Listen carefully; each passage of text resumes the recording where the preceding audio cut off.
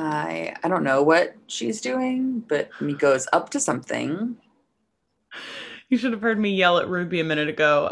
I was obviously off air, but I was like, "Oh, off air on the radio It's a tonight at video. 6." But we were not recording, and I was yelling at Ruby, my puppy, and she was like running up and down the hall, and then there was silence, and I was like, Ruby, are you trouble? And she came in, and she's like, me? I would never. Except you would, is the thing, is you Okay. would. Now, really? Okay, so I don't know if you heard that Emma's struggling with ding. technology. So I got a new iPhone, right? And now I'm in like the middle of like my phone number finally activates on the new iPhone, but I'm already almost done erasing all of my settings because I was starting over, and it's super duper. I love it, It's all fine. and I'm just trying to I'm trying to just get it together. Yeah. Um, I have a bunch of like phone numbers in now, but it's still not like backing up old stuff. And my mom had to go all the way to Verizon to get hers taken care of. And I'm like, I really don't want to have to like speak to people. So Yeah. anyway, It's we'll not the see. vibe. We'll see. So right now I'm just waiting for the old iPhone to do pointless updates that I can try to transfer from iCloud and just start over. And if that doesn't work, I'll just kill myself. I'll just leave the country and get a new phone. Oh, wait, that would solve so many problems. So anyway, Anywho, anything that you need to talk about, because if there's anything that is true in life, it's that Emma has included notes on our podcast note and I have not. That is the rhythm of our lives. well, here's the thing-a-ling. I obviously I scroll through like TikTok a bunch and things like that. And Mhm. I'm gonna take this in two directions. The first is that there is an account that does it's called the girls room. It's like it's his The girls' personal room. exactly. So it's like he's got his known account where he does like funny things. He's like your roommate comes home, but it's reality TV, and he does like the noise, like the noise, and like all of that stuff. He's really funny. So he and his friend though, or maybe it's his cousin, I don't know, but they do like a fake every white girl's podcast sort of thing. And so what they do is I they have love so I that. think it's an actual like they release the actual podcast episodes, but it's them basically pretending to be like every basic white girl podcast. And what they do is they have like actual mics, but they're not like in front of them. What they do is they put up bananas in front of them, like on a stand. So it's like a microphone. And they talk about the most like just inane things, and the stereotypes are always just so true because it'll be things like I'll post one, I'm sure I can find like 1,000. It'll be things like, honestly, she has like this is a really big thing. And she's like, I've decided to age recently. And they'll be like, honestly, Oh. this is so brave of you. And it'll be like that. And so that's funny because it's very tongue in cheek. It's facetious. Like they're making fun of It's us and everybody else. relatable It's because you like, can see an influencer podcast doing that, and you're like, absolutely.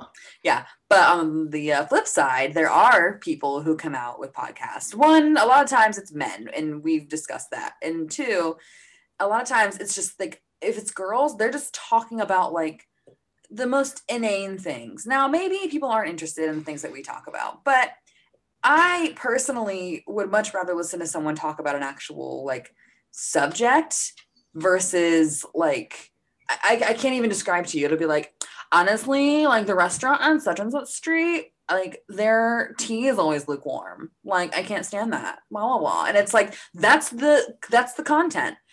yeah. And so it just drives me absolutely crazy. And I feel like it's like a lot of the same topics talked about over and over. So like let's say a girl goes onto a guy's podcast in this world.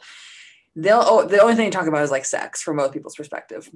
Right, Okay. which we've talked about. And I'm not saying it's invaluable, but it's like no one ever says anything new, you know. Yeah, there's no revelation or epiphanies happening there.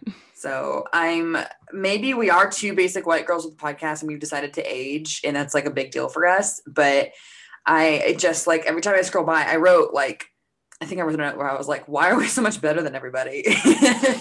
But imagine though, like, so there's two things I want to say to this. One, Imagine we're listening and like for a minute you forget that it's a spoof and you're like, oh my God, same. And then you're like, wait. Sorry. I don't like this. I don't relate. This is not relatable to me. Dumb. But the second thing I was thinking, which maybe we'll do this at some point, but there are two influencers who I follow. Well, let me rephrase. I used to follow both of them. I now follow one of them because their content is identical. Their hair color is different, but they are the same exact person. Okay. And you know, okay. We shop at Urban Outfitters. We can't get enough of, random fig leaf number 4 that we're keeping alive in the corner of our house now. Anything. But they have a podcast. And in my mind, I'm like, would it be interesting to react to their podcast? Because so this is the thing, like there's a lot of podcasts I think out there that do the concept that we're doing, which is we're actual friends. Okay. We are friends. And in some scenarios, they're actual friends. In some scenarios, they're fake friends that have been brought together by their production company or whatever. But the like friends talking back and forth about the issues that face them is pretty common. It's a pretty common idea. That being said, for influencers and for like reality TV people or for like celebrities, they don't have jobs. Like they have jobs, like the air quote jobs, but they don't have like a workplace. So I'm always like, what issues are you running across? Like, well, I woke up and my skin was clear again. So dealing with that. You know what I mean? Though, like, I know that everybody has problems. And I know that no matter what, people are dealing with difficulties. But in my head, I'm like, so you guys are influencers and you started a podcast to talk about the issues that are facing you in life. What are those? So like, what are you dealing with? Like, I mean, so a lot of times you see people who like become influencers and they get like jobs, quote unquote, based off of that. And a lot of it's like, I'm a content creator, blah, blah, blah. Yeah, or I'm like a marketing director, et cetera, et cetera. And I'm like, okay. So basically you've understood the algorithm of this is what people like to see and this is what gets the most content or engagement rather as far as content goes. And now I tell other people that they should post that. And therefore I'm a marketing manager. And it's like, okay, that's great. But like, how often do you face like, it's hard because I don't want to negate anyone's struggles, like we don't know. And again, like everybody has stuff, you know what I mean? It's just from the outside looking in. Obviously, no stones being thrown at glass houses here, but, or vice versa. No stones. We have glass houses. We get it. The point is, here's the point.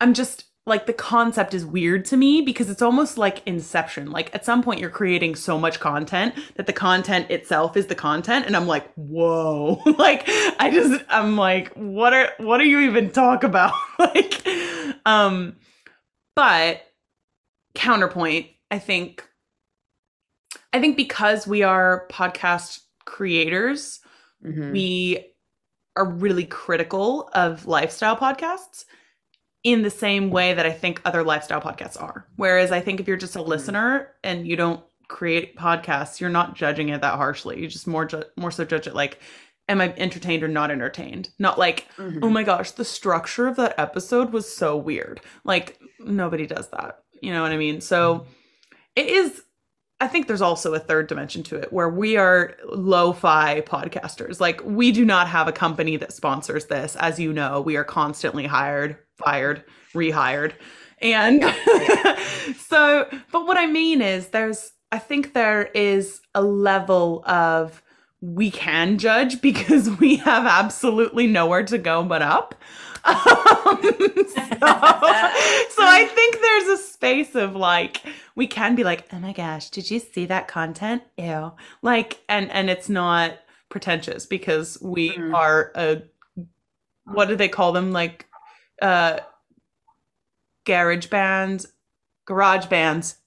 Get what? Bands that play in like, I say garage now because I'm an immigrant. Sure. So I had to like think of how I would say I it. just call it like a rec room band or something. Yeah, but you know what I'm talking about. Like the Princess Diaries, like Michael playing a keyboard with M&Ms on it in a garage, and like they don't have a record deal. There's no hope for them. They're not playing a gig. They're just there. Like, that is our podcast. So judging actual podcasts, I think, is just a hobby. Well, you know, we're a grassroots organization. We love saying grassroots movement. It makes it sound so much less like low budge. Hey, I just like we use MacBooks in everything. So we might not be in a studio, but it's not like we're recording on our phones here. Anyway, obviously we're biased towards our own podcast. And, you know, we have obviously a little bit of stake. We're deluded enough to think that everything we do is perfect. But I will say, like, and this is I take issue with major podcasts like Joe Rogan for this reason, and anything with like I've never heard a single episode of a Joe Rogan podcast. I also judge harshly like the Vanderbilt Rules people. Vanderpump Rules? Vanderpump, yeah, that one. Anyway, here, let me get through this because Hannah, like, I don't care about reality. I've never watched the show. I don't care about it. I don't. Okay. But they start podcast with notoriety already. They already have a fan base. So it's not hard for those podcasts to pick up. My issue is that, like, you're listening because of who they are, probably not because of what they're talking about. Like, yeah, it's like base entertainment, you know, like no one is saying you have to listen to podcasts that are like very deep issues and things like that. Like, listen to what you like. But if that person wasn't who they were, would you still be listening to that podcast? Probably not. No. Like the reality TV show podcast that I always talk about, I listen because they're on a reality TV show that I like. Right. So like, it's like I totally understand like the small business movement in this kind of way, because it's like it's hard when you're on the inside and you're really trying to, like, you work really hard to make something of something and you're constantly like overshadowed by like basically crap product just because it's got a name tied to it, you know. So I'm only a little bitter, you know. Hannah and I didn't start this because we were like, let's get famous and be famous podcasters. Like, that'd be great. Emma did. Hannah didn't. Hey, that's not true. That's not true. I mean, I will say that, like, I always hope that we can do something with it, but it's not like we don't record episodes thinking like this is going to be the one. Like, I would be just as happy in 10 years if we have marginally a few extra followers, but we have ourselves enjoyed the time that we've spent. Mm-hmm. Whereas it's just the way you're wired. Like, you want it to evolve and grow. And I think that's a good thing. And I think that one of us should, because again, like we were talking about this earlier, like we don't have a budget. Okay. Like, the limit does not exist because it's not there. There is no money allocated from no resources set aside from no investors. So like, we don't have that much time for social media right now. Yeah. We have absolutely no time to post on our Instagram. I know Emma tweets sometimes, but like, we don't, like, normally people have a person to run that. Like, one of the podcasts that I listen to has like a random Gen Z person who they bring on like every 5th episode to ask about words like chuggy. I don't even know. But anyway, like, she runs their social media. Do you see what I'm saying? Yeah. Like, we physically don't have the time, and it seems stupid. But this is how I get where influencers are like, oh, I'm so busy. Because if you have a full-time job, posting on social media with any sort of regularity and like creating engaging content is difficult. Mm-hmm. If you're just posting your own personal stuff, it's really not difficult, because if you don't post it, nothing happens. Yeah. I mean, you know, it's just like, I see podcasts start from ground up where they had like nothing, and then you just happen to get it at the right time, you know, and it really does seem like it's about timing. But I'm just saying that, like, some of the stuff that I hear when I'm scrolling socials for these podcasts, I'm like, who cares? Who cares? You know, but like, maybe people think that about us. Who can say? So probably not, because we are amazing podcast hosts who inspire our listeners. But I mean, who are we? Who among us would judge? You know, who are we? Me. So, anyway, that being said, here we are. Hello, everybody. Hello and welcome. Hi. This is what we like to call the transcontinental tea. Yeah, we're hoping to And make it singularly continental, but thoughts and prayers. but Still still hanging on. but unfortunately the name has to stay because it's too late. So Yeah, we have tons of merch that we haven't bought or produced yet, but has already been but we trademarked. have So ideas. So intellectual property. Okay, so anyway, intellectual property, it's different for if everyone. you're brand new, this is the voice of Emma, and sometimes it sounds like this, and sometimes it sounds like this. This is the voice of Hannah, and it pretty much always sounds like this, except for number one. That's the only one that goes like Oh, I really high want pitched. talking like metal Oh my god. from. So we have like a young adults ministry at church. Uh-huh. And part of that ministry is like every Wednesday night we have like a short preach, and then we go into like small groups and we talk Mm-hmm. about our lives and we talk about issues, blah blah blah. So I preached at my YA Wednesday night, and I kept giving examples of like different people, and I don't know why, but like three different times I was like, "Oh, maybe you just feel like this." I just went into Or this maybe like like this. old man New York accent, and I was like, I don't know why I'm doing this. I'm sorry, but it's who I am as a person. So anyway, Yeah. this is Hannah. That is Emma, as was Yes. said. Hi. And this is the Transcontinental Tea. And today we have quite a docket, as Right. the Supreme Court would say. You know, we have a lot of eggs all frying in different pans, and we're gonna try to cook them good. Mm-hmm, mm-hmm. And if you're me, you only like them scrambled or fried hard. So, How does one fry an egg hard? Do you so mean it's like just, there's I no mean, liquid yolk? right? Yeah, that's what that means. Okay. You No, fry I an like egg it real crunchy. hard. You got a pretty mouth, boy. Like what? Ew. What?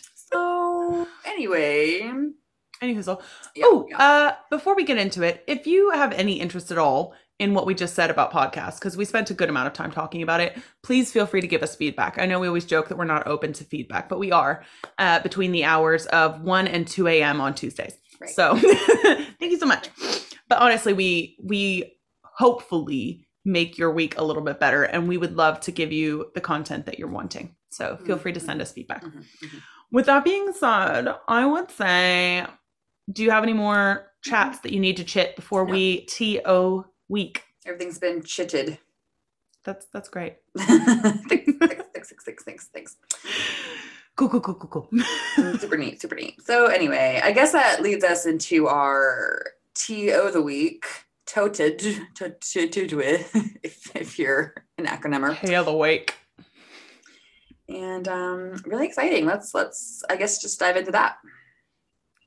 Tea.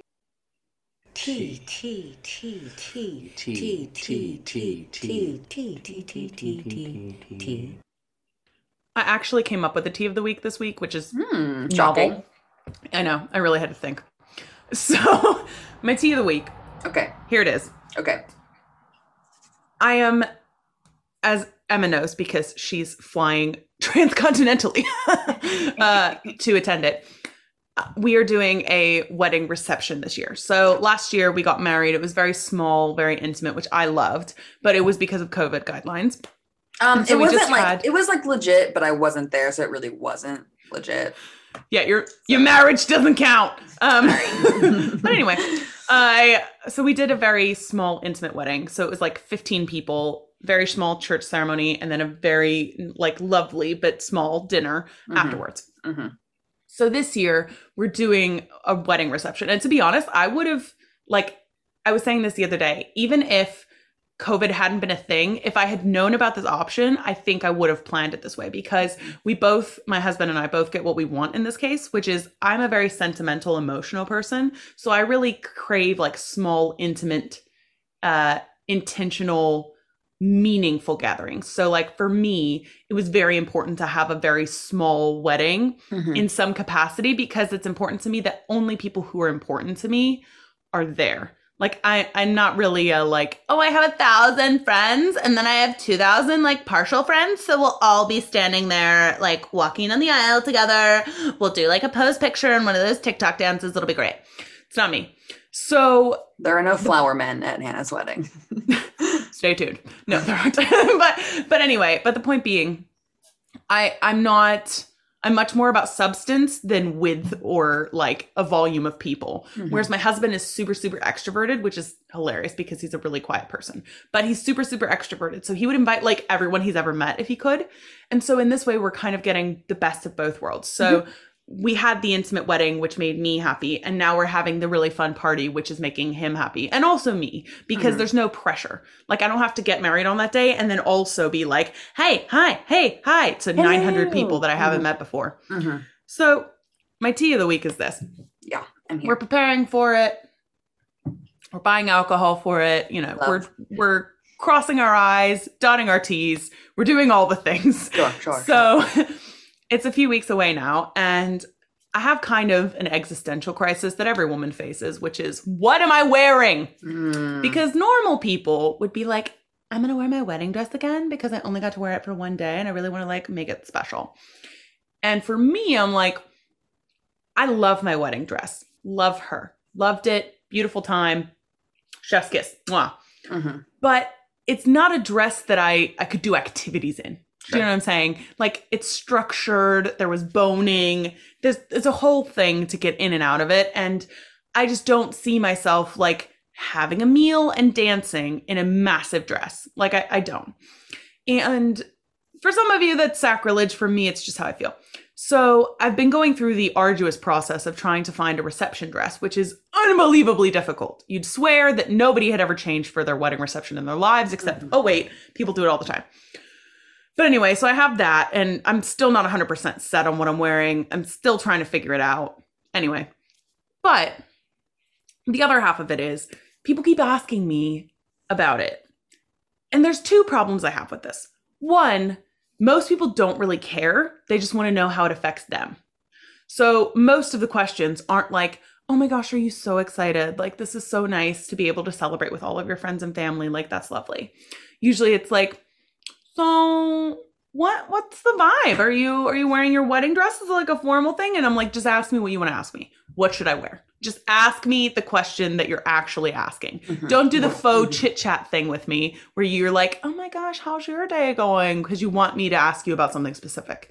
Just ask the question and I can answer it directly. But also, I think people are really expecting like a reenactment. I feel like I'm in season 7 of Gilmore Girls where they're like, yeah, I know Rory graduated, but we weren't there. So you're going to do it again. And I'm like, we've been married. Okay. It happened. We streamed it on YouTube. It was a moment in time and it was beautiful. It was beautiful. Go back and watch it if you want to relive it. It's still there. Okay. But at no point am I getting married again to the same person 11 months later. A little weird. I'm going to say a little weird. Like our one marriage has stuck. We're good. We don't feel the need to renew our vows at 11 months. You know, we're hanging in there fine. So I'm like, we're not going to do a reenactment. We don't have a photographer coming. This is a party to celebrate. I want everybody to enjoy themselves. I want to enjoy myself.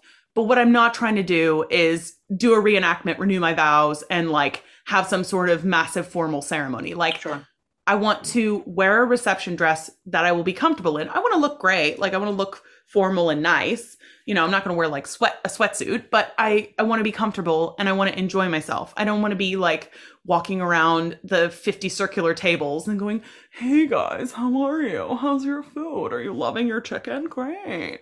Oh my gosh. How are you enjoying the wedding? Yeah, it was beautiful. I thought so too. Like, it's not who I am. It's not who Luke is. Like, we want to enjoy it. We want it to be family style. We want it to be a celebration, but we want it to be a low stress, high fun party. Not like, let's do these 55 formal ceremonies and recut a cake because, 45 people didn't watch the YouTube. No.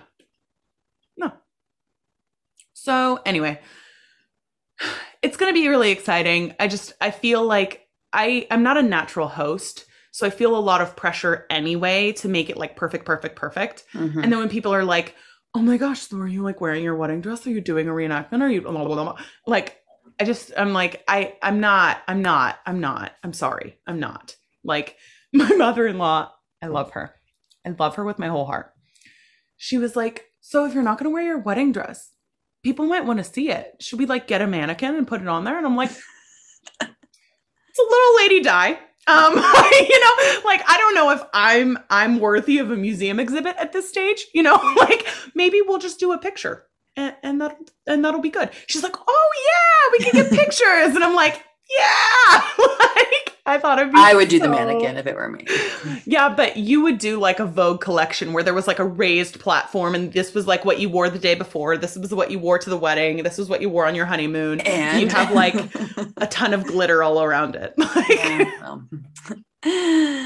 We've been new, but so good. I'm excited. It's gonna be fun. Hannah and I are doing a little vacay beforehand, and destination we do know, but we're not telling you. But we are gonna do a podcast from that city whilst we're there. Crazy, which is exciting. And yeah, I mean, maybe we'll do it in a cafe. Like, who could stop us? The cafe owners. Like, what are you gonna do? What are you gonna do? Please don't. Please don't. We actually don't speak your language. So. I can't understand you. I don't know what you're saying. Yeah, I love that stuff. It's so great. So anyway. Latte. They're like, I'm gonna call the police. I love that stuff. It's so great. Anyway, we're looking forward to it though. I'm looking forward to it a lot. And yeah, that was my tea. Well, let's just get mine out of the way because it sucks, and we need to talk about it, and I never want to talk about it again after I talk about it. So I never want to talk about it again. Oh, is this the thing that happened on the train? Uh-huh. Oh, yeah. This is horrible. So I'm like giving away the whole thing. I'm like, this was terrible. A terrible ending. No. It sucked a lot. I mean, it was. But I am alive and generally unharmed, and that's really what matters. So yeah, I'm out at a work event Friday night, and my coworkers and I, we decide like, oh, like we're already down on the Upper West Side. Like, let's just hang out in Chelsea for a bit. So we go to we bar hop around Chelsea for a little while. And I had gone to happy hour before this, and I hadn't eaten a lot. So I was already pretty and they made me take a shot of tequila. And so after that, I was just done. And I wasn't blackout or anything. Like I remember the night, but it's definitely like I was not. But you weren't at your best. No. Yeah. And this, let me preface this by saying there's no like blaming here. I don't blame myself at all for this. So like, I appreciate people saying like, don't blame yourself. I don't. I can say that like maybe my reaction would have been different in a different scenario, but who can say? So, so it's probably about like, I don't even know what time it is, 1:30 in the morning, maybe. And like my friends, like they want to wait outside this bar that has like this huge line. I'm looking around and I'm like, why am I here? Like, I don't could care. Be at home. Yeah. And I turn around and I'm like, why are we here? I have wine at home. And this girl was like, yeah, I have wine at home too. And I was like, right. Why are we standing in line at a bar where like some night, I don't know what this is. I don't care who's in there. Like, ooh, like look at all these like baddies going in. I'm like, they all look the same to me. And also I'm not gay. So like, I don't care what the women look like inside. Like, I just don't. I have to tell you, it rates low on my list. Like I don't care. And I mean, like, and like my friends, like, and it's like, maybe it's just because I'm older or like, because some of these guys are my age. I just can't bring myself to care about waiting outside of like quote unquote high profile nightclubs. Like, I just don't care. I don't care. Like I if you had asked me at like 26, like if that had mattered to me, like it would have been a much different answer. Like even just a few years ago, I was very much into like the high profile see and be seen thing. And now I'm just like, I just want to go somewhere where I can enjoy it. I don't want to go in. I'm standing around. First of all, I'm in like a tank top, jeans, and tennis shoes. Like I dressed for the work event, not for fancy schmancy nightclub, whatever. So, it was whatever. Eventually, I was just like, this is dumb. Like I'm gonna go home. know. So I went home, and my friends were like, hey, like let us know when you get home. I'm not very far. I was maybe 15, 20 minutes from my destination. So I got on the train. I'm on the train. First set of rides goes fine. It's like a few stops. I get off and I transfer. And it's crowded. It's like you would think COVID's not a thing kind of crowded. Like we're all in masks, but like I am pressed against the train door. I cannot move. Like there's too many people. And I'm, like I said, I wasn't sober. So I feel like someone touching me, but at first I just think like, oh, it's because we're all just so nearby, and it's like, You're so close, there's crowding. right. Sure. So that was my first instinct. And so I shifted, and it just keeps happening. And it's almost kind of like it's happening, but it's not getting to my brain until like 5 seconds after. So Sure. it's like sensation, sensation. Then I'm like, huh, well, that's kind of weird because that's my crotch, like that's like literally someone trying to dig between my legs. And then I'm like, okay. So I shift again, and it just keeps like happening. Someone's like attempting to touch me over and over and over again.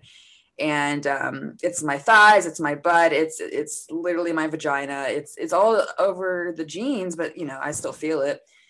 And finally, I look to my immediate left, and I see this older guy, just old fat dude. And I look down and I see his hand. And I'm just like, I mean, like, you think how you're going to react in these scenarios. And maybe sober Emma would have like made a scene. Maybe she would have grabbed his hand and been like, don't touch me. Like, I'm a pretty aggressive individual. But when you're in it, and especially when you're intoxicated, you have no idea how you're going to react, And so my instinct was like, I have to go. And so I smacked his hand, and we were at my stop already. So I got off, and I like called my mom, and I was just like groped on the train. I get threats all the time. I've had men like touch my waist. I've had my ass smacked before, whatever. I've never had someone literally dig between my legs on the train before. And so I felt so disgusting. Like, it was like, I physically felt like I had just creepy, crawly dirt nastiness on me, because I was like, I've actually just been like violated. Like, I've never actually been Yeah, that's like disgusting. this kind of violated before, like I've been like I said, I get rape threats all the time, like nothing's ever happened. I carry my mace, I carry a pocket knife, and I have my dogs most of the time. So nothing's ever happened to me. Not to say that it can't, but in this scenario, I was like quite vulnerable, and it was awful, and it was horrible. And I took a shower as soon as I got home. And I had a few guy friends who wanted to hang out this weekend. And I was like, honestly, like, I feel disgusting. I feel icky. I don't want to be around men right now. Yeah. So I've just been like at home by myself, and I'm just like, I still have like the heebie jeebies over it. So, all that to say, if you're a guy and you listen to this and a woman, someone who's been violated. Are you okay? Like, I know that everybody's asking you this, but like, genuinely, are you okay? I'm okay. Yeah. I mean, it's like, I don't think too hard about it because it happened, and, like, I'm never going to see that guy again. And thank God it wasn't worse, but Yeah. I think you kind of come away. Like, I think that it's impossible not to be like a little changed by that, so. 100%. I was just thinking of like, I think you already know this story. You do already know this story, but so I've been through sexual assault before, but beforehand I also talked about I've been roofied. Yep. And there was like a blackout moment, and then there would be like flashes of images and flashes of what was going on. But essentially someone had to tell me what happened. But basically, I got roofied, and I was with people from work, like similar situation. But these were, military people. So like sketchy is not even a term that would lightly cover it. But these guys that I worked with right before I left Texas, I got roofied. And apparently I was like, obviously not in a capacity to have any sort of choice or have any sort of input on what was going on. I don't remember anything about like me speaking, so I have no idea if I said anything, but all I remember is like I was basically passed like a cigarette. Like all these random guys that I worked with like made out with me. And again, thank God this girl like took it upon herself to get me home and like take me to a safe space so that nothing worse could have happened.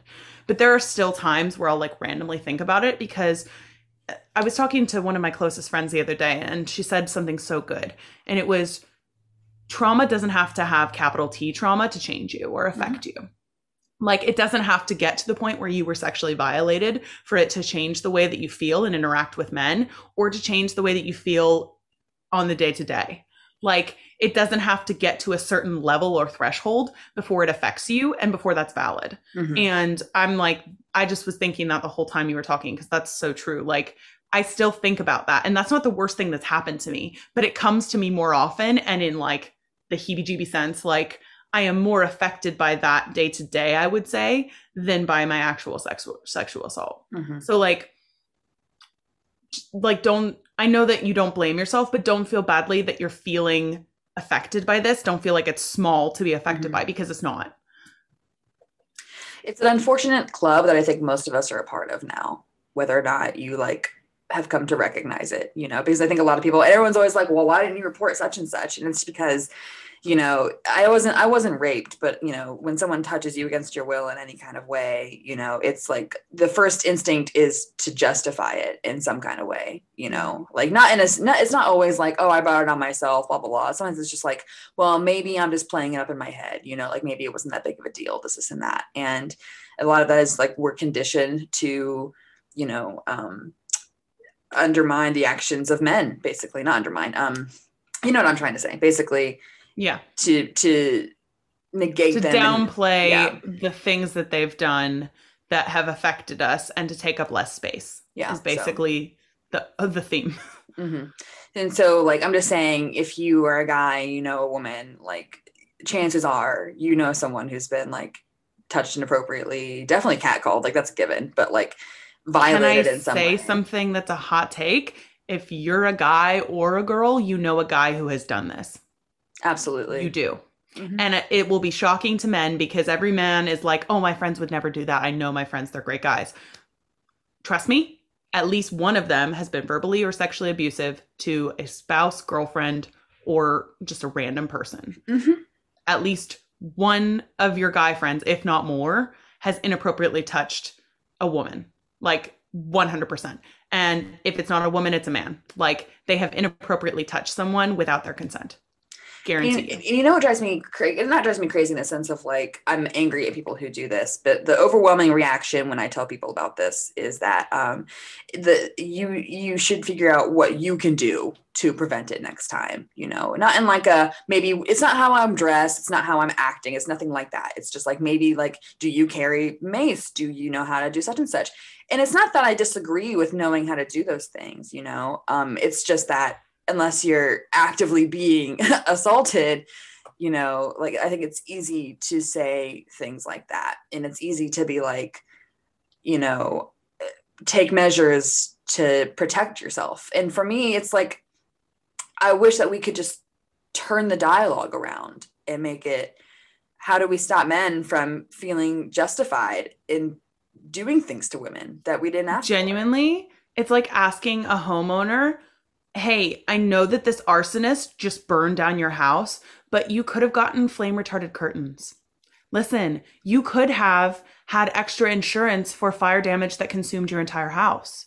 Why didn't you think about that? Mm-hmm. Like, that is not the conversation. That doesn't matter. It's ineffective. It does not make a dang bit of difference. The thing that matters is the assault, the arson. You're assaulting a house, right? So arson is clear. It's easy for people because there's no emotional context. There's no, diagram of, oh, the person shouldn't have been doing this, but they should have been doing that, but they were okay doing that. Like arson, burning down a house, it's easy. So if you need to think about it that way, every single time you want to talk about what the person could have done, talk about the homeowners who had their house burned down by an arsonist. And I think I know that when it's people I care about, they're coming from a place of like, I just want you to be safe. And because we can all agree that men aren't going to be the ones to take up the mantle of change, then it's not a bad idea in general. And I'm speaking objectively. It's not a bad idea to know how to protect yourself. It's No. just that, I'm physically strong. I'm a very loud individual. And I carry things. I have my keys between my knuckles. But these are not like fail safe ways of staying, unassaulted. So, Yeah.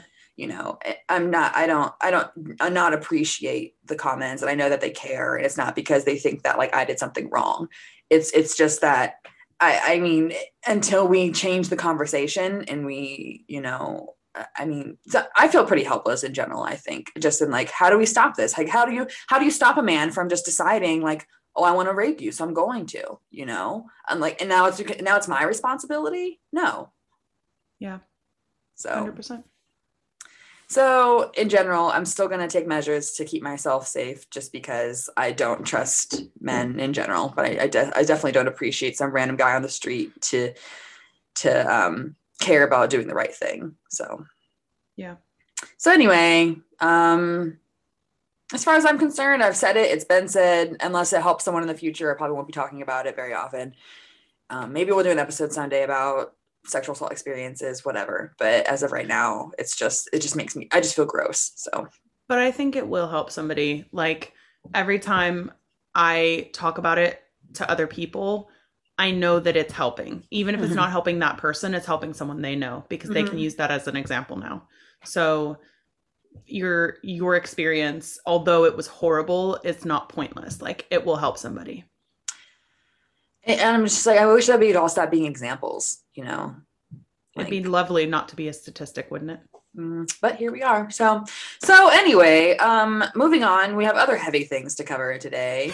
So, We have other topics to make you feel terrible. so we're really coming in with, we're just coming in hot. So, Spreading the joy. So, anyway, we are mm-hmm. going to talk about quite a few things, actually. We're going to Mm-hmm. talk about our workplaces. We're going to talk about our feelings about people in affairs. And we're going to talk about what we got on Amazon. So, stay flippin' tuned. Do you think that we should like start with Amazon or should we do Amazon in the middle to keep it like peppy? Like, here's this Let's horrible do thing. Amazon in the middle. We might need a light. We might need a light moment. So let's save Amazon for the middle. All right. Well, we're gonna let Wendy bring us into the first portion of our depression zone. Get Wendy out here. Let the music play. The tea is exceptionally good today. Who made this? Very delicious. And here we are. So Emma actually wanted to talk about her workplace. We're going to talk about men from a completely different angle. Go ahead, Emma. Well, and this is something that I have had a long time experience with because I do feel that in the military in general, as a woman, you're always going to be the minority in the workplace. And that's just how it is. Like statistically speaking, that's just how it goes. And in Intel, it's not that there weren't women there. It's just that we were always outnumbered. And so I was telling Hannah about like a comment I'd had a coworker make towards me at one point in time. And I was like, I guess it just reminds me that I am a woman in the workplace. And it's, I have a very specific attitude that I go to work with because I work with mostly men. And it's not an attitude that you really witness here on the podcast because I'm being myself here. But when you see me in the office, I'm like, I act like a guy. And like we all know, like, masculinity and femininity are fluid and we're not trying to assign roles here, but the younger early to mid 20s guy, they all kind of talk the same. And that's how I talk because that's who I work with. So that's been my experience. I was saying to Emma earlier, I think there are two things that you hear about as a woman in the workplace, which is like you either completely disengage and in some ways isolate yourself from the men that you work with because you are not interested in sexual comments, you're not interested in sexual jokes, you are in some ways basically displaying what most people would describe as a feminine characteristic of sensitivity or sensibility. You're not there to like make lewd jokes and like banter back and forth. And I know that some women do, and that's fine. Nobody's calling that not feminine. But what I'm saying is there are constantly workplace cultures that include toxic masculinity, wherein guys joke back and forth about sex. And as a woman, you have two choices, which is, like Emma said, you can either join in because you want them to take you seriously as a coworker and you don't want them to isolate you or to belittle you or whatever. Or two, you can isolate yourself and refuse to engage, which is what I do. Like I was saying to Emma, even when I was in the military, I would go the opposite. Like there were very few times that anybody even attempted a joke like that around me because like you can call me frigid, like that would be how I would be described. Basically like, oh, she can't take a joke, like she's so serious, blah, blah, blah. But you took me seriously in the workplace and you didn't joke sexually with me. So I missed out on a lot of the quote unquote banter because I would rather be taken seriously and not be included on the joke than be included on the joke but have to put up with it, because I just have no time for it. Like I don't appreciate that. I don't make sexually explicit jokes. That's not part of my humor. So it would be disingenuous of me to go and like join in when I don't find it funny, and if anything I find it offensive, because it's usually to the detriment of women. Like there's course. very few times that the joke is like, oh, that guy, like, come on. But and I think you see that in, like I was saying, women CEOs. I think you see a lot of that dichotomy of they're either very historically masculine is what I'd call it, but they're very hard. They're very like, they're one of the guys. They're very, they have had to make themselves into a male accepted figure to get as far as they have. And they're usually called like a B, or like called, hard ass or whatever. Like they're referred to negatively because they're too aggressive, too determined.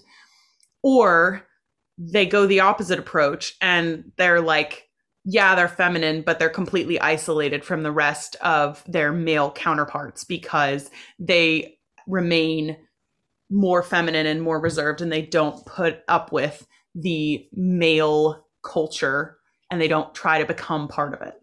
So I think there's still not an accepted space for women to be feminine in most workplaces that include a toxic masculine culture. I'm afraid of how I'm going to sound saying this when I say it, but I think that as an attractive woman, it's even harder, like I might not be everybody's type in the office, but objectively I'm attractive. And that plays a part because, now it's like, now I'm getting like, I'm not the butt of the jokes, but I know what my coworkers think of me as far as like attraction and physical looks go, and it's like, I don't know if that's in this case better or worse, because I feel like sometimes, especially if I wasn't in a position of leadership, maybe it wouldn't be like a huge deal. You'd be like, oh, she's just there. But being the president of my associated club and having been in the work study, other than like a couple of people, I'm like one of the longest standing people in that work study so far. Yeah. And I work closely with our supervisors because of that presidential position. I just think that when you're attractive, it's like, now I have to double down on whatever attitude I pick, because it's not just enough to like be like, okay, like whatever. It's like, either you're not going to take me seriously and you're going to think I'm some ditzy attractive girl who like used her looks to get where she is, or I'm going to be a huge see you next Tuesday. And, I might be like, you can joke with me, but like when I'm serious, I'm serious. And that's the attitude that I've adopted. And so far, because I'm aggressive, I haven't been overtly disrespected, but that disrespect comes into play in other ways. Yeah.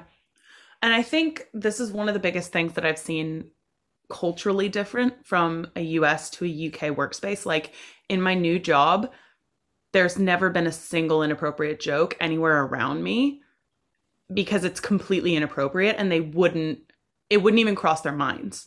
Like, it's not that they're not like that at a bar. It's not that they're completely different as humans. It's just that there's a very clear workplace environment divide that isn't crossed. And I think that is an American attitude, that you're allowed to be inappropriate at work. And it's like a very Mad Men concept. Like, oh yeah, it's fine to be inappropriate and make sexually explicit jokes at work. Whereas in Europe, at least in the UK, in my context, I've never heard a single thing. And I know that my male colleagues would not joke like that with me, nor would they disrespect me, because to them, it's just like, it's not even an option on the playbook. Does that make sense? I mean, sometimes I feel like they don't even remember that I'm a girl, until it becomes very obvious that they do, but it's like on the average day to day, I don't go in like feeling separate from them because of my gender. It's more that like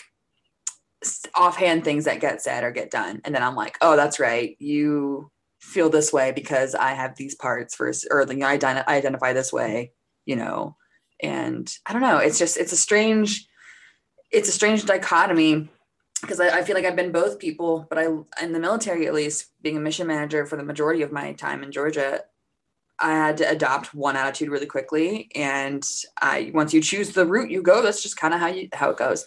But I would meet women who went the opposite route, and I would see that they struggled more than me because they chose to maintain more of a semblance of their true feminine, whatever you want to identify that as, personality, versus me being like, ha ha ha, pub talk, So, Yeah.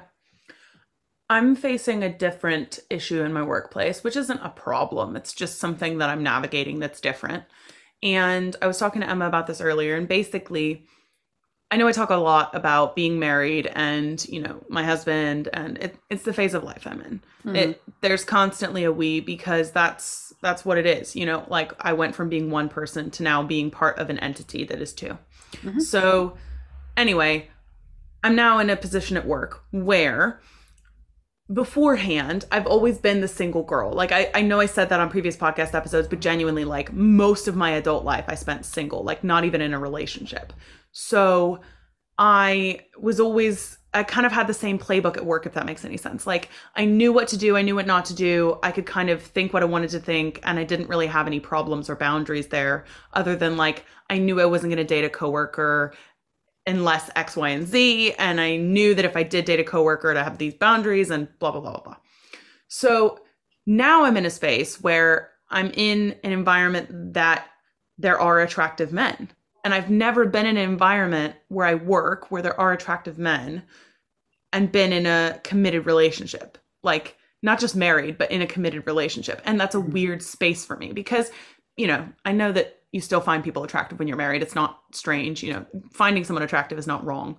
But it's a weird space to navigate because I kind of don't have a playbook, if that makes any sense. Like, I don't know exactly what my footing is, and I don't feel super comfortable, and I'm not sure how to feel on a day to day. So, like, there was a guy in my office who visited. He's on a different team than I am, and he visited, and, like, I found him attractive, but then I was like, oh, but and it wasn't awkward. Like, I wasn't like, oh my gosh, should I give him my number? Like, there was no, you know what I mean? Like, there was no, like, immediate dilemma. It was just, I don't know how to think or feel because I haven't had to deal with this enough. Like, to be honest with you, there are not that many attractive guys that I come across, and very few times am I, like, in my head evaluating what I should do in that context. Because usually if I see someone in passing, I'm like, oh, nice, move on. Like, no follow-up. But in a workplace, you see these people, you have to interact with them, and there's a part of me, and we talked about this, I think, a few episodes ago, that is always wanting to feel attractive. Not that I want anything to come from it, not that I want anyone to, like, approach me, because I super don't. I will tell you, I don't. But you want to feel attractive. So there's this weird invisible line that exists. And anyway, it's a weird situation for me. I don't really know how to feel. And I spent a lot of mental energy on that on Friday. Like, just like, basically just, like, running through the equations of how I want to feel and how I should feel and what I'm thinking and what I should be thinking. And there's a lot of math. So not our strong suit. not my forte, I'll say. I will say I am the opposite. I'm now single amongst a sea of male coworkers for the first time maybe ever. So I've always had boyfriends at work. And I will say, yeah, for me, I worked with attractive men, and my line had to be like, I have to be I'll be friendly, but it was, I don't joke around with those guys because I know myself. I have a very flirty personality. Yeah. And I think a lot of people either perceive that the wrong way, or I'm going to overthink things that I do or say because I know myself. So it was just easier for me personally to be like, yeah, I'll be friendly with you. We can be like, oh, haha, nice to see you, blah, blah, blah. But I won't engage in any kind of talk with you that is not strictly business related. 100%. And that's just personally, like, what I had to do, And then even in those conversations, I had to be very careful to be like, if I'm joking, I want it to be objective, like, oh, anyone would find this funny. I'm not saying I have mental illness, so I overthink anyway. But you also have traumas from boyfriends that have added to that in a serious way. Yeah, I mean, it's I definitely have the assumption that I must have a hidden agenda if I find someone attractive and I'm in a relationship, and that's a separate trauma that I'm dealing with and I'm medicated for. But I digress. I think that it's strange to be on the other side of it, because now I'm like, I can do literally whatever I want. Like, I have no Yeah. stakes in this. I can say whatever I want to you and it doesn't matter, but I remember being on the other side and being like, oh no, I have to have forethought now, which I'm not good at. So I'm really good at forethought, but my thing is I then afterthink and I overthink. So I just go into like super over processing mode for absolutely no reason. The one thing I did do, so there was this guy at my work that I initially found attractive. And I spent about a day and a half waiting for something to bother me, and it did. And so I just, every time I'm like, oh yeah, he's cute, I just think about the thing that bothers me, and I'm like, great. Like, because that would always be, that's the funniest thing is like, Emma will remember this like 100%. There would be about like 2 weeks of bliss where I'd have a crush on someone and it would be going great. And I'd be like finding everything they did attractive. And then there'd be a thing. Whatever the thing was, it'd be different every time. There'd be a thing. And they would give me the instant ick and I would never want to see them again. And it was just like a constant cycle of like every couple of months, there's like, oh, I might be interested in someone. 2 weeks later, yeah, I'm over it. So it never went anywhere. So it's great. And usually this was without the guy even knowing that I liked them. So it was really a lost victimless your crime. chance, sir. You lost your chance with me. You had your shot and you blew it. So take that. Very much so Ross and Rachel season 1 where he's like, you're over me? When were you under me? Yeah, like that, where I have whole exactly. relationships in my head. And then I'm like, well, we could have been blissfully happy for the rest of our lives, but then you chewed weird. What are we going to tell the kids? What kids? Yeah, so. Yeah. Well, that being said, I think we should do our recent Amazon purchases. A little bit of levity, if you will. Okay. Levity before we move on to reacting to married people who have affairs. I gotta like find that online. Anyway, I don't have an audio for this, so do we just dive into it, or is there an Amazon jingle? No, right? Let me just do a quick looky-up-see here. YouTube, Amazon. Is there a jingle for Amazon? Asking for a friend. I'm gonna literally put jingle in and see. Yeah, I would. No, it's giving me like live. Literally jungle noises. So okay. We'll just hang on 1 second. Let me do one bit of research just to be in triplicate. Okay. The new Amazon Echo has everyone asking Alexa for help. Alexa, what time is it? What the hell is wrong with this blasted thing? Amanda! But the latest technology isn't always easy to use for people of a certain age. These kids done bought me a busted machine again. Odessa! So that was just an SNL skit that Hannah and I found. Odessa! Yes, we couldn't find like an Amazon jingle, but I was quite happy with that, to be honest with you. Amanda! Victoria, what time is it? That's how I feel about Alexa. That's why I don't have one. When people are like, Alexa, tell me what I'm doing right now. Like it would be, I would definitely be like, Alessia! Alessia Caro, why are you in my house? Write me a song. Oh. So anyway, Anyway, what have you bought recently on Amazon? So we've thought about doing this for about 45 seconds and we've really considered it and we think it's a great plan. So let us know if you like it.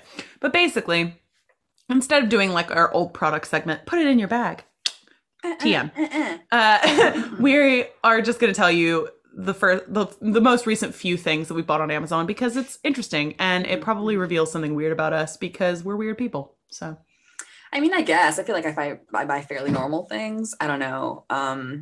Recently, mine are all really boring. I bought 2 dresses for work because I work for the senator now and I need to look like a real person. And apparently I don't normally. So anyway, they're cute. They're coming. I'm excited. I bought one thing that I'm not going to reveal yet because it's going to be a surprise for the next time I record. And what was the other thing?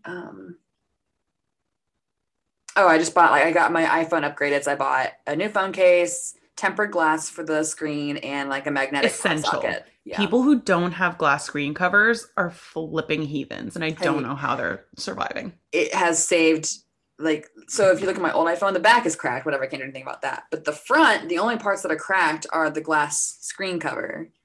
And this thing was in a life proof, okay? And it still suffered. So absolutely necessary. Anyway, that's what I bought recently. I purchased a backup battery for my Dyson. So for those who don't know, my Dyson and I have a very close relationship. Her name is Marie Kondo because she sparks joy. And basically, I bought a backup battery because it kept doing this thing where it wouldn't hoover. It would just give you like the I need to charge noise. Annoying. And so I was like, obviously it's dead. We need to buy a new vacuum. And then I was like, wait, common sense. Try to fix it first. What? I just revolutionary. I know. I always am like, buy a new one, throw it out. Like Luke's like, do you want to like try to fix it? No, but I guess we have to now. Okay, perform the surgery before you declare them dead. Try something crazy. So anyway, I bought a new battery for the Dyson, which we ended up not needing because we were able to sort it out. But we have a backup battery now, which is kind of nice. We also bought stickers. So it took forever for us to get like recycling bins, and I don't know why, but the council just did not drop them off. Okay. So we had this like massive tower of recycling that Luke would just make disappear every once in a while. But we got wheelie bins eventually. So now they don't have any numbers on them. We needed numbers. I ordered numbers. So I ordered Otis 50-piece wheelie bin stickers, which have giant numbers on them so that nobody steals our bins, because I will cut them if they touch my bins. It took forever. I also got basically like an Egyptian cotton towel. So we had these bath mats that used to work fine in our old shower, like bathroom, because the door was really far away from the bath mat, so it didn't hit it. But in our ensuite, it like hits it every time it gets stuck. So, you know, like in a hotel, they always have like a towel that you put on the ground for a bath mat. I wanted that kind of a vibe, so I got those. And they're like Turkish towel kind of designs, which they're actually great. Cool. And the last one is I'm basically going to try to attempt a miracle. Emma's probably going to have to help. So for the dress that I'm thinking of wearing to my wedding reception, it's backless. And that means two things. One, I'm obsessed with it. I love a backless moment. And two, I got boob tape because you have to like create a fake bra and like hold it and then like Spider-Man web tape everything to like keep them where they need to be so that you have like a faux bra, but not an actual bra. Because can I just say the like, it's a backless bra that sticks onto you is a lie. It is a lie. They don't work. They don't work. They look weird and they always peel. So there's like half of a boob just hanging off of your boob. And it's just, it's not the vibe. It is not the vibe. And so what I will say to you is if you see a woman in a backless dress and she is not a flat, like small cupped, you know, woman, congratulate her because she has achieved something wonderful. She has gone through acrobatics to get this dress on. And she is rocking it. So, and I say that because if you have a smaller chest, it's pretty easy. You know, it's a lot easier to just not wear a bra and not for it to be noticeable than if you have a larger chest and it's just like they're greeting people at the door. They're like heading over to get a drink without you. They're just waving around with their hands in the air like they just don't care. So I am going to attempt to speckle my breasts. See, for me, I just don't wear a bra. And you don't care. And that's valid. I can't care. Sorry. I was trying to restart my phone so that I would have everything. And it's still struggling because I was trying to pull up the account that I was thinking of. And it's like just now catching up. So it's like, wow. So, okay. So anyway, that's what's going on. Okay. Just brief second while I pause while I find what I need. And that's all fine. So now that we've discussed our purchasing habits and just a small insight into our lives there, we're gonna read from article titled on BuzzFeed titled "People who have been the other person in an affair are revealing if they knew why and why they did it, and I'm shocked by their brutal honesty." And I have a feeling I will also be shocked. I'm not anticipating this to go well. Yeah, I mean, I'm just like generally not into affairs, especially when both parties are aware. Like if you are the other woman and you don't know that they're in a relationship, that's one thing, you know. If you know them and you know that he's with someone, you're just as like the things that I've seen people say, like, I don't care about their lives. I don't care. And I'm like, how can you not care? But anyway, we're going to just read. There's a lot of these. So I'm just going to pick the ones that I think are interesting. So relevant. All right, so here's this one from, I don't know their name, Anonymous from Alabama. So we know how this is going to go. I was the best friend before I was the other woman. I'm also the cousin. I was the sister, cousin, aunt. I was a sister. I was a lover. She says, or he, okay, sorry. But, other woman, I guess. So, I had just gone through a bad breakup. I felt like I was never going to find the right person. I had just been dumped and informed that I had been cheated on. My best friend told me that he didn't love his wife like he loved me and said, I should have married you. And that's when I became the other woman. He fed me lies that he was going to divorce his wife and that I was the person he was supposed to be with. He led me on for over a year. And I was such an idiot to put myself through all this agony and turmoil. I felt myself turn into the villain that everybody believed I was because I didn't care that people knew. And now she says, I'm in a wonderful marriage to the most wonderful man who truly loves me and wants to be with me. I found my soulmate during the worst time in my life. Okay. I'm going to give you my initial thoughts. And then you can give me yours. I'm just holding my head. So here's my thing. Anxiety. This just screams victimhood to me. Okay. Like, I'm sorry. You are not the victim as the other woman. You're not. And I will die on that hill. Like, I'm sorry that you're hurt. I'm sorry that someone manipulated you and hurt you. You know, he's a piece of crap also. He's the worst of the story. He's the biggest, baddest wolf. And you're kind of like, I was thinking you were going to say that. But you're far from a piglet, ma'am. Okay, yeah, there's no innocence about you whatsoever. Okay, you're a conspirator in one way or another. So conspirator. So I'm just saying, I hate this. Like, oh my god, this was so awful for me. I'm mentally and blah blah blah. Okay, I'm sorry. The wife's probably pretty messed up. You know, I would think that. So I think that it's pretty safe to say that every story, like, there might be some gray area, but I'm pretty sure I know how I'm going to react to most of these. And I'm just saying, I can't. Here's my thing. Okay. I've told this story on the podcast before, I think, but I had a friend who was cheating on her boyfriend with a married guy. Okay. She's never felt anything like it before. Like all of the rest of it. Mm-hmm. Yeah. There's romantic details. Okay. No one is having an affair because the person's like, hey, do you want to hang out Saturday? Like, they're always going to say something that's super complimentary that you haven't heard.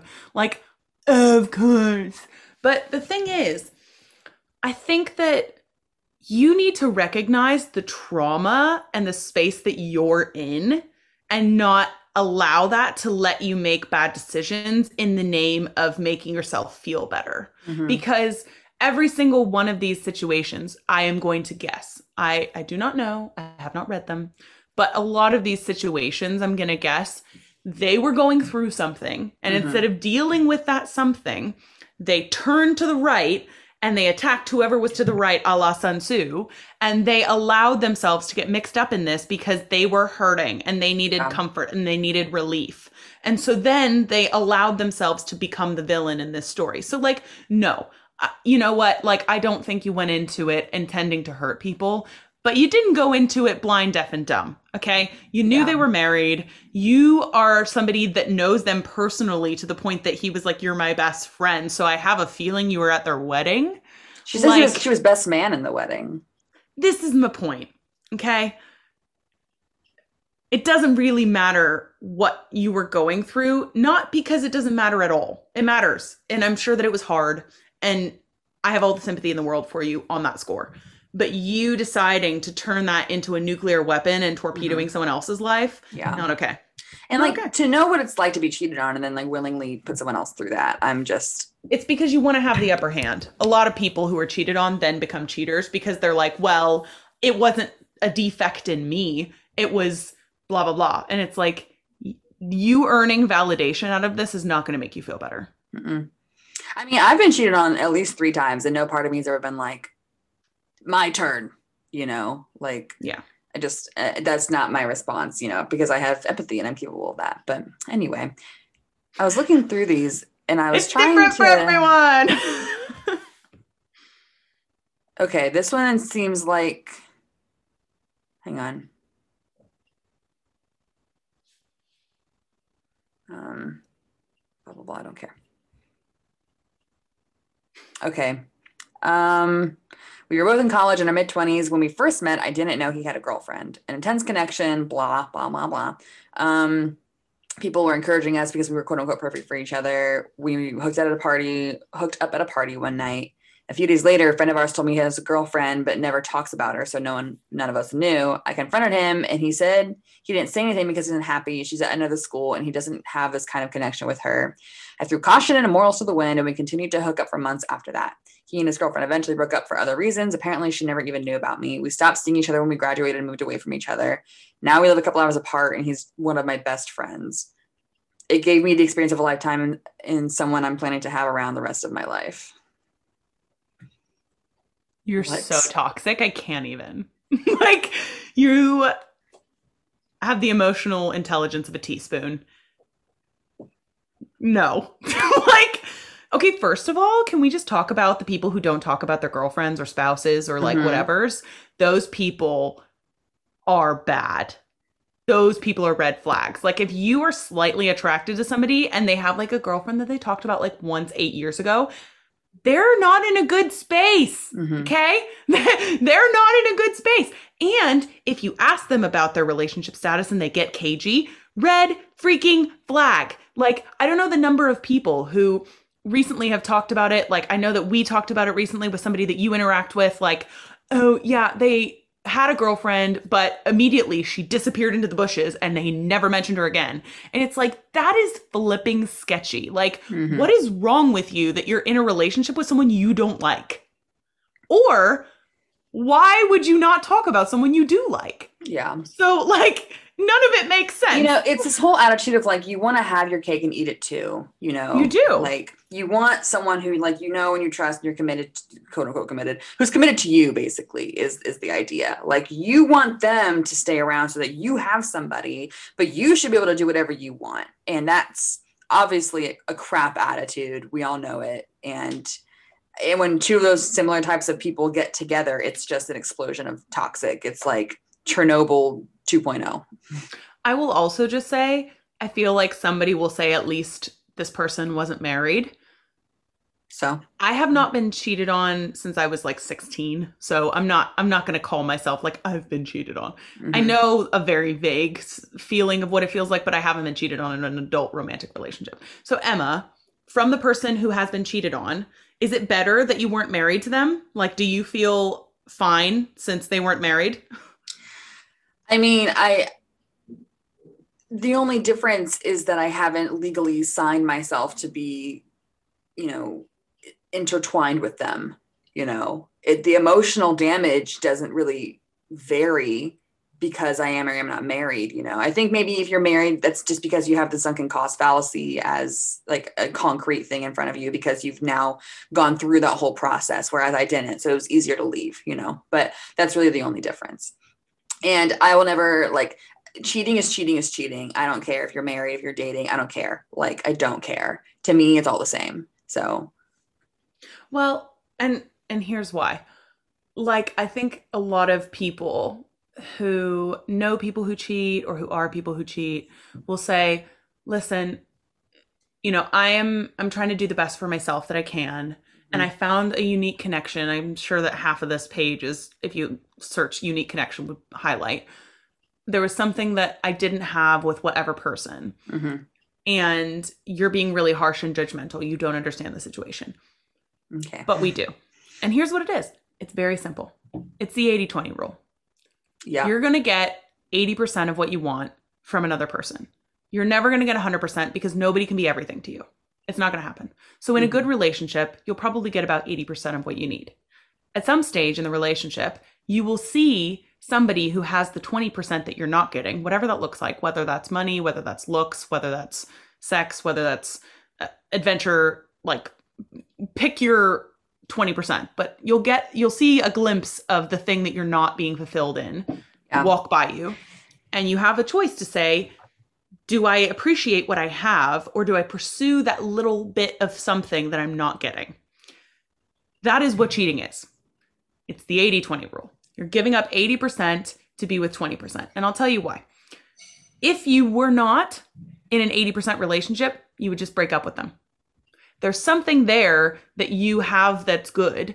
Otherwise, why are you in the relationship? Like, there's no reason to cheat, because if you see something that you have that much of a special connection with, break up with your partner. Yeah. It's hard, but cheating on them is worse. So like, just break up with them. But no, you don't understand what's complicated. It's not.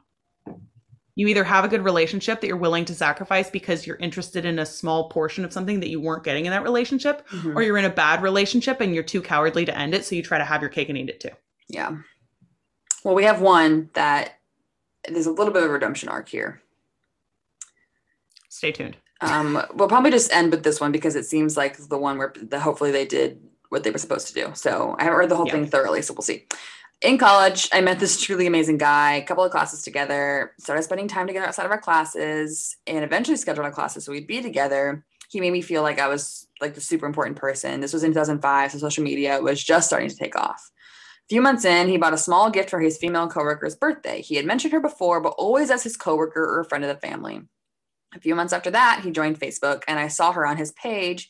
She didn't have much on her page, so I looked her up on MySpace. Not only did I find her, but I found out she was his girlfriend of a couple of years. Her most recent blog post was about how he broke up with her because of some girl he met at college. The more I read, the more I realized I was that girl.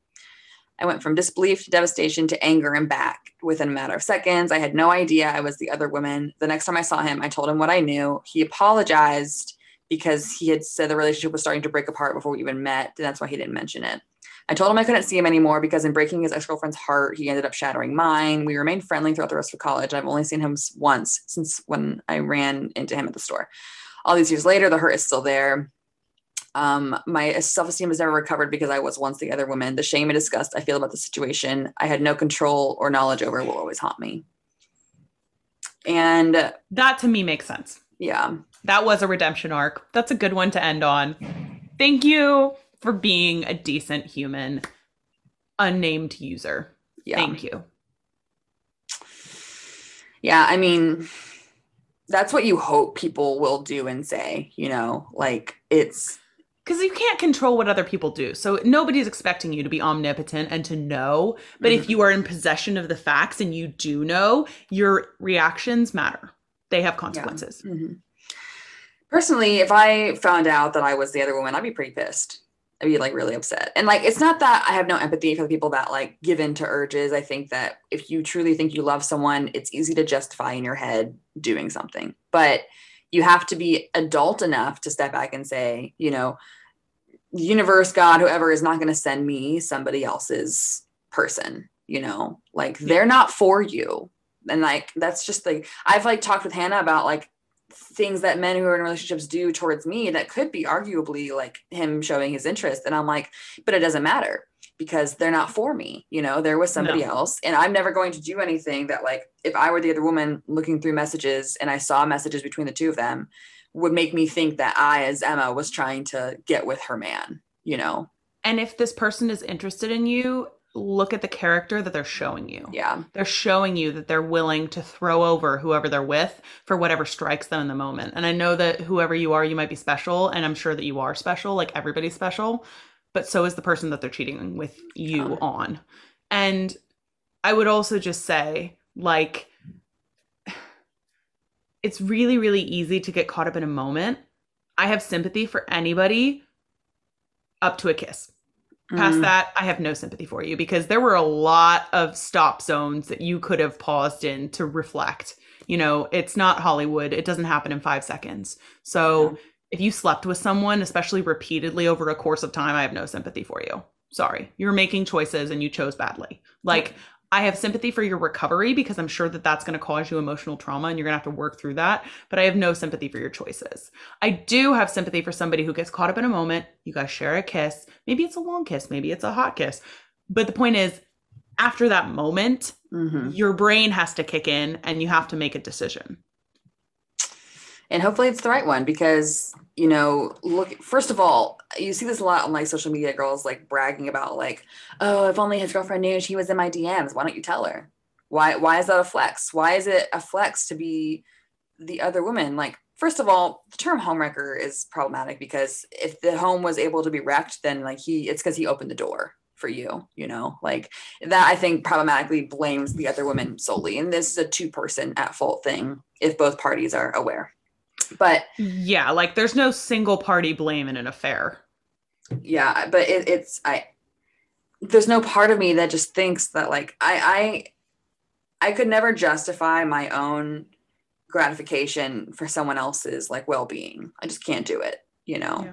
And I think that's the main difference between us and people who are able to, and hopefully they snap out of it and they come to a phase where they're like, okay, that was really crappy of me and I hurt people needlessly just because I was selfish. That's all it is. You're being selfish. Yeah. So, and if you're a cheater and you willingly cheat, I'm disgusted by you. And if you help people cheat, I'm equally disgusted by you. So good job. I think the real truth is, if I am speaking to someone who cheats or who is actively cheating, you're in pain right now and you're not willing to acknowledge it. Like I said earlier, and I'm really sorry for you. Like I genuinely feel badly that you're in so much pain because only hurting people hurt people. So it's taking a lot for you. You're in a lot of pain for you to be willing to cause this kind of havoc in someone else's life. So just take a beat and think about that. And on that note, we'll send you back into your week, happy as ever. Hello, woohoo! Yay and stuff. So yay and stuff. So let us know what you guys think of. So Hannah and I are now trying just coming in with ideas and going from there. We're not structuring the episode quite as rigidly as before. So if that's something you vibe with, let us know. And if you absolutely hate it, any bin will do, and we'll know. So thanks so much for listening. We love you, team. You're our faves. And love you the most. I am Hannah. Oh, that's the tea.